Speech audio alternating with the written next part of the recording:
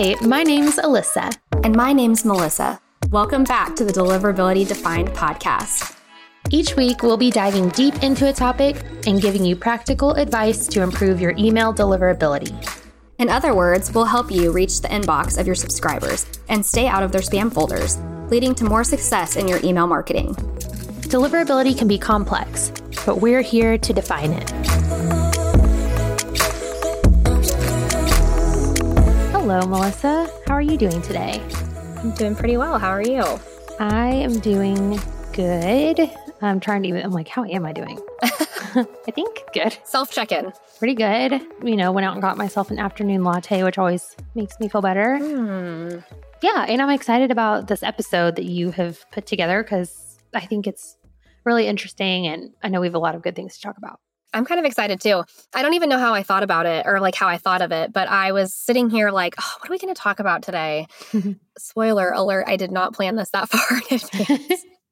But I was trying to figure out like, it does get difficult as we get further and further into a season of like, what is going to help people or be beneficial to people? And so this one's a little different, but hopefully it'll be helpful. Yeah, I think so too.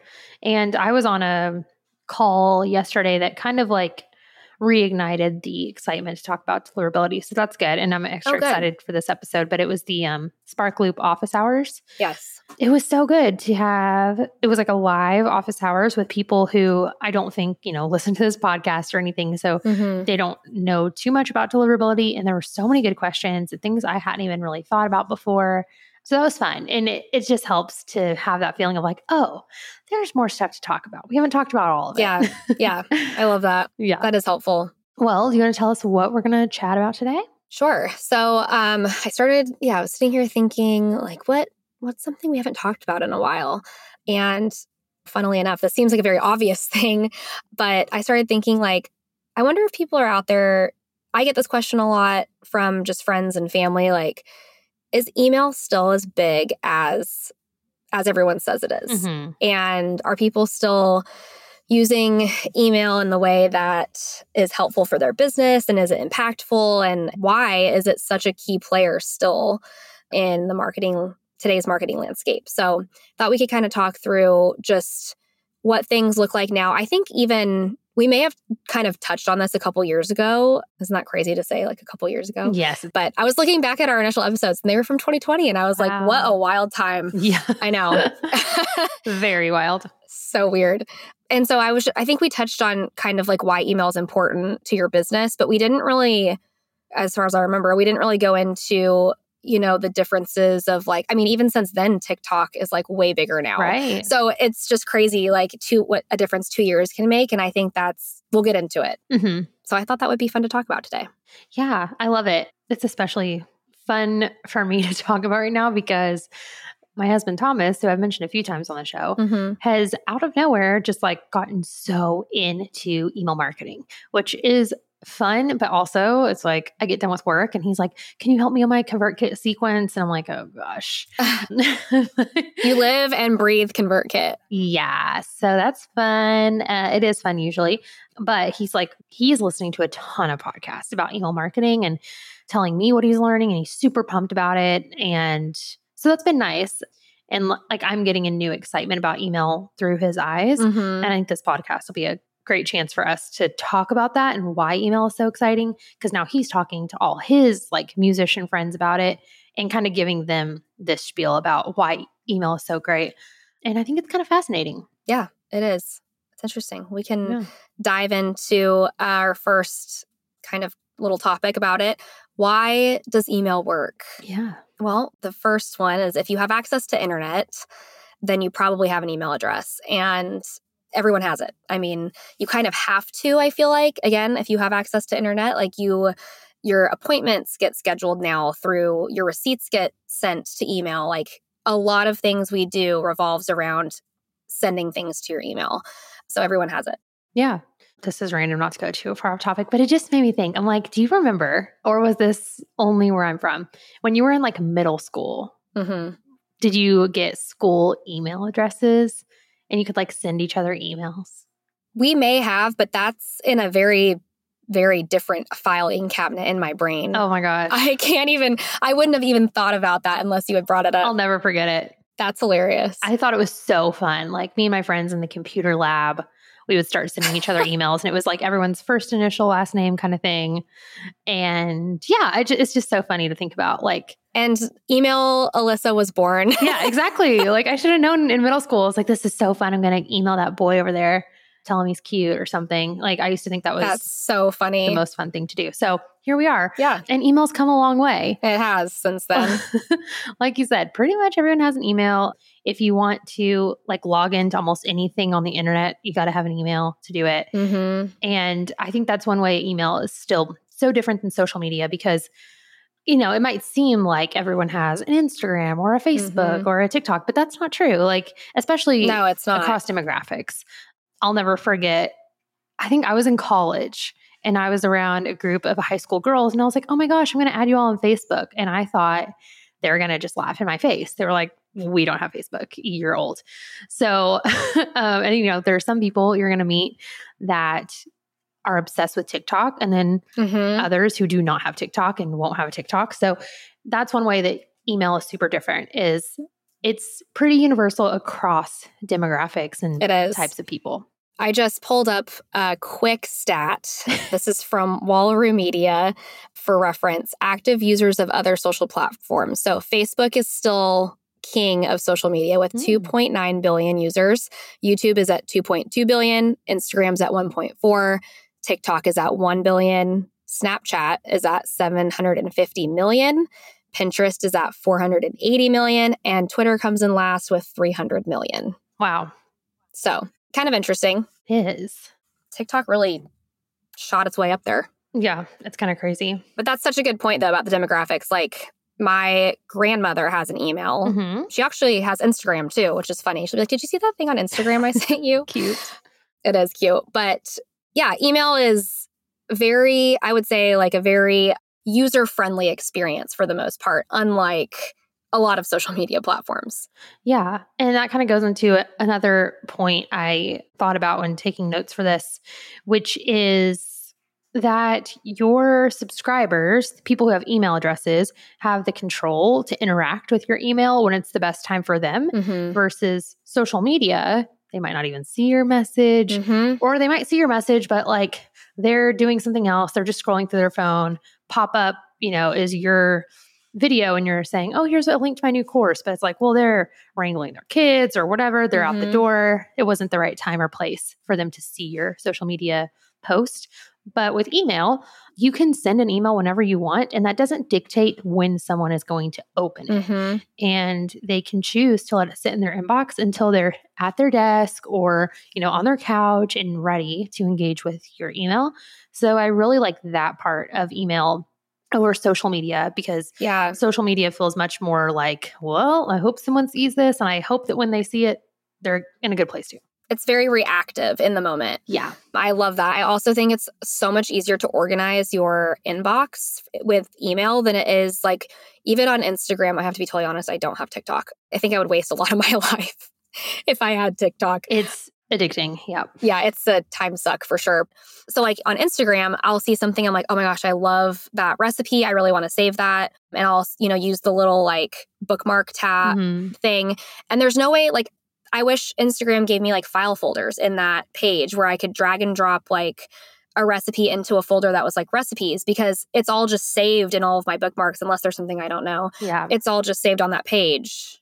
There was a time when they had little folders and I remember I was excited about it and then they didn't work for me. So I don't know if they fixed it by now, but yeah, I agree. And then sometimes, yeah, like you're saying, there's like a cool recipe or something, but even though I have my phone open and it's up there, I'm like doing 10 other things and I don't have a chance to actually look at all the steps of the recipe and do the thing. Whereas if they emailed me, I would just keep it marked as unread until I was ready to look at it and save it. So and that goes into, which we talk about pretty often, is owning your audience. Why is it so important that we own our audience versus have it on social media platforms? Yeah, this is such a big one. And I think this is a conversation that's happening in creator spaces, but I still think that there are a lot of very successful people on Instagram, on YouTube who are doing so well that this is not part of their business model. This is not part of their like flywheel, if you will. We've talked about flywheels before in another episode, but it's so important because if anything happened on those platforms today or tomorrow, which I just talked about, like the difference between TikTok users in 2020 compared to now, which that's a positive for a lot of creators on TikTok. But that's just an example of like a big change, big shift in a social media platform. And it could go either way. It could go positive or negative. It's hard to say. Like, we oftentimes use millennials, I think, love to use the example of MySpace, but just that we don't always know, which direction these are going to go in. And that not just the success of a platform, but also like how their algorithms work. We don't always know how Gmail is doing things. We don't always know like why they send an email to the promotions folder or spam. It's not always easy to know that, but at least you can test things and periodically like check in on yourself. Whereas I know that a lot of influencers I follow and a lot of creators I follow on like Instagram, for example, really struggle to help their subscribers know what to do in order to keep their content visible to those followers. Yeah. Something you said made me think about maybe an analogy that makes sense. Who knows? I'm not a stock market expert, but it kind of feels like if you have a large audience on a social media platform, it's almost like your audience loses and gains value based on how well that social media platform Ooh, I love that. is performing. I thought about Twitter. So, Twitter was in a very different place like a few years ago. And now it seems much more rocky. There are a lot of people who have left Twitter or whatever. Mm-hmm. I think, I don't know. I know Elon Musk tweets all the time that like it's better than ever. I would have to look into the data, but it's possible that there's less engagement on Twitter now than there used to be. Mm-hmm. If that's true, that means someone with a large audience, their audience has sort of lost value over time if less people are actually logging into Twitter and being active on Twitter. And it's not anything the creator did wrong.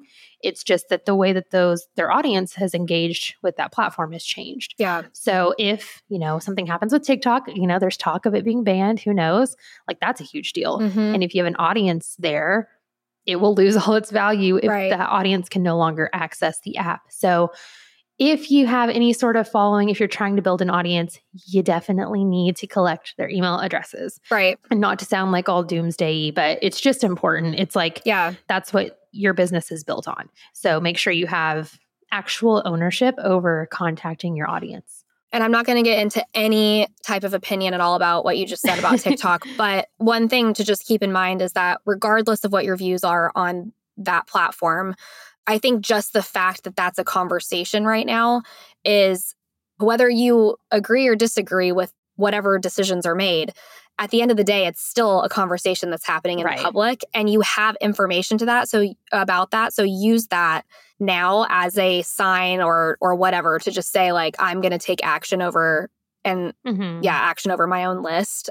I think a lot of people, obviously, if you're very successful on TikTok, you don't want to see that platform go away. But I still think it's important to be like, you don't have control always over what happens with those platforms. So it's a good time to just start thinking about next steps. So I think that's a good call out. And even if TikTok doesn't, go away, one thing I've seen happen to a lot of creators I follow is they'll post on, Instagram or something and say, my TikTok has been banned.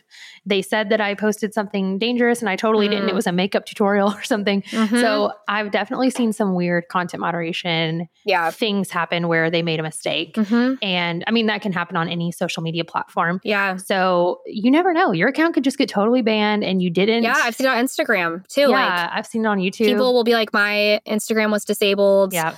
I saw someone posting about, they were trying to post phone numbers for domestic abuse resources and their Instagram account was disabled. No. Oh my gosh. Yeah. So it's kind of like what we talk about with algorithms and like machine learning or whatever, but like it's not a person. Right. So they're trying to do one thing and it's turning out that it's affecting people in a negative way, even though they're trying to do something positive. So that's another thing to think about. So one note that you had here to talk about that I also think is really interesting is customizing outreach based on individuals' preferences.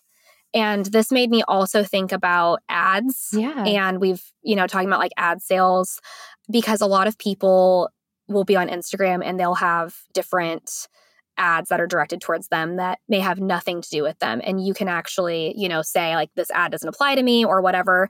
But that happens like quite a bit, I think. Mm-hmm. And if you have an email list and you maybe have someone who's interested in paying you to do an ad, the rate of success for you as an individual and getting paid to actually be able to host that ad is so much higher than like Instagram using like an ad sandwiched in between your content and another creator that you know. Right. Neither one of you is going to get credit for that being posted. And you know what I mean? Such a good point. Instagram is getting paid, not you.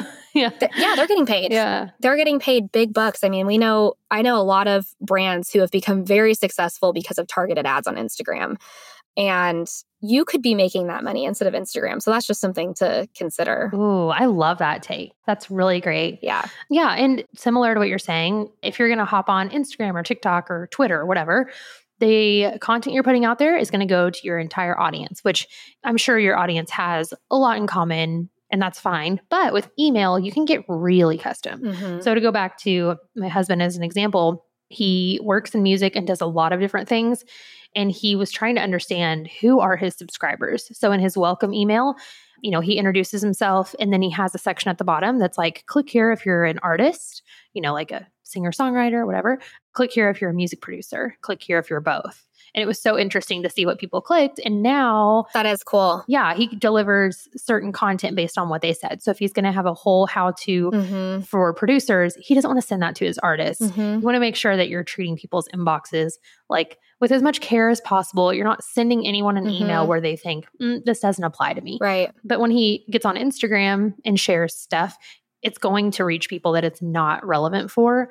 So that's one reason why email is way better in that case. Yeah, that's a really good point. I mean, I feel that way a lot also with like influencers or creators that I follow whose lives go in a different direction. Like they are, and this is meant in the kindest way possible, but like maybe they're going through a divorce, or maybe they have a child, or maybe they're pregnant. Like people on Instagram really, you see their life. So they kind of have to like lean into that, I think, a little bit more, which isn't a bad thing, but it's just, like you said, not everything applies to everyone. So the cool thing about email is that you can say like, hey, I'd love to share these, new mom recommendations with you. Like, are you interested? And that way you might still have a lot of things that are valuable to share, but it's going to be easier for you to segment out and figure out and potentially also craft content ahead of time that's helpful for people, that's more evergreen than posting, a story on Instagram. Yep, totally. So I know we don't have a ton of time left. Let's hop into what does monetization look like for email versus social media. One way that we've kind of talked about is ads. So if you haven't explored that yet, you can definitely put ads in your emails. There are ways you can do it by working with a company like ConvertKit, for example. We have the sponsor network where we will reach out to brands and try and find ads to put in your emails. That's only available to a smaller amount of creators right now, but it'll definitely be opening up to more in the future. So that's one way. But also I've seen even creators with less than 1,000 subscribers fill spots in their emails, and it's awesome. So they'll do things like tweet, hey, I'm sending out my email tomorrow to 500 awesome subscribers who are business owners, and I have an ad spot open for $200. Who wants it? And I've seen multiple people respond and say, I'd love to do that. So I think it's a great way to get creative to monetize your emails if you haven't looked into that already. And I love what you said, Melissa. It's a great way to make that ad money instead of Instagram making it off the back of your content. Yeah, definitely. Affiliate links are one of the most popular things I see in email these days.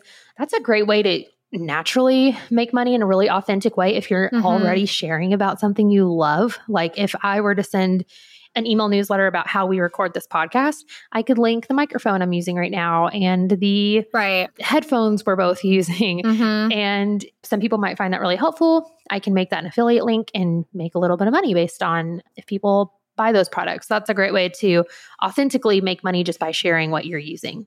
I don't know if something's happening, like I'm getting older and there's something happening, but email is so much easier for me to organize how I think about purchasing things than social media. I feel like I am inundated by so much crap on social media. It's so exhausting and overwhelming. And I think I'm tired after I sit on Instagram for a while. Like, it is draining to me. I think it's interesting that you can have some money to, like, if I have a little bit of money that I want to spend on certain things like hair care or skincare, it's so overwhelming to sit there and have all these targeted ads and influencers targeting you with and it just doesn't always feel authentic. So I think that's a really good point. I love that call out that with email, it can be easier to go back to that and be like, so what were they talking about again? I think I want to revisit that and maybe purchase. But with Instagram, I can't find anything. Yeah. Once it's gone, it's gone. Right. I know. That's when I do see something on Instagram, like, ooh, I kind of want to buy that maybe later. It's like, do I screenshot this? Do I save the link? I screenshot everything. Yeah. And then your photos are a mess. Yep. So I agree. Email makes it so much easier to buy stuff. So that's another great reason why you should sell things through email. And then a couple other options are digital products and links to book calls with you. That's one I've seen get more and more popular depending on your niche. But in case you didn't know, on ConvertKit, you can create a digital product and it's so easy. It takes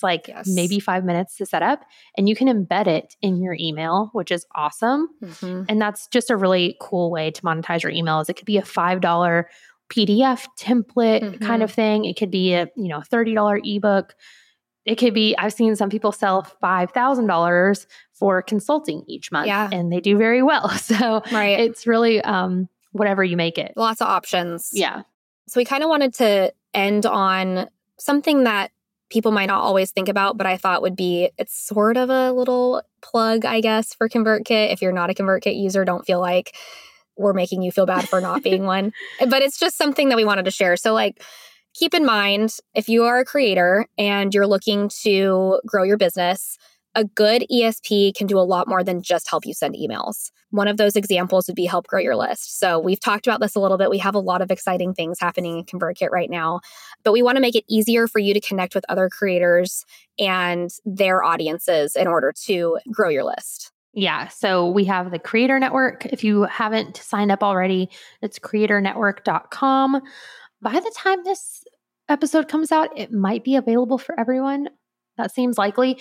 So, but either way, go to creatornetwork.com if you haven't already. It's insane. We have some creators who have millions of subscribers, New York Times bestselling authors, and they're in the Creator Network. And it's now the number one way they grow their list over all of their other things they have going on. They already have really quickly growing lists, but Creator Network is now their top performing list growth tool. So definitely check that out. Some other things are helping you monetize your emails. We talked about ConvertKit Commerce. So if you haven't checked that out, I highly recommend it.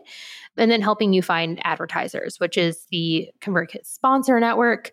If you have questions about that, feel free to reach out to us and we can ping the team in charge of it. But it's going to be huge once it's available to more people. And it already is huge for a lot of people involved. Definitely. Well, I think that kind of just goes to show that email is here to stay. Yes. And we obviously are big fans of email.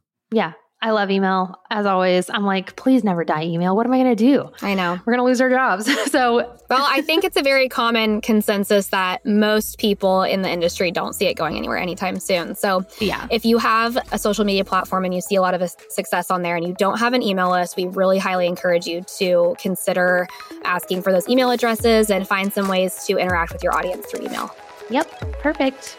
Thank you all so much for listening. Hope you have a great week. We'll see you next time. Bye.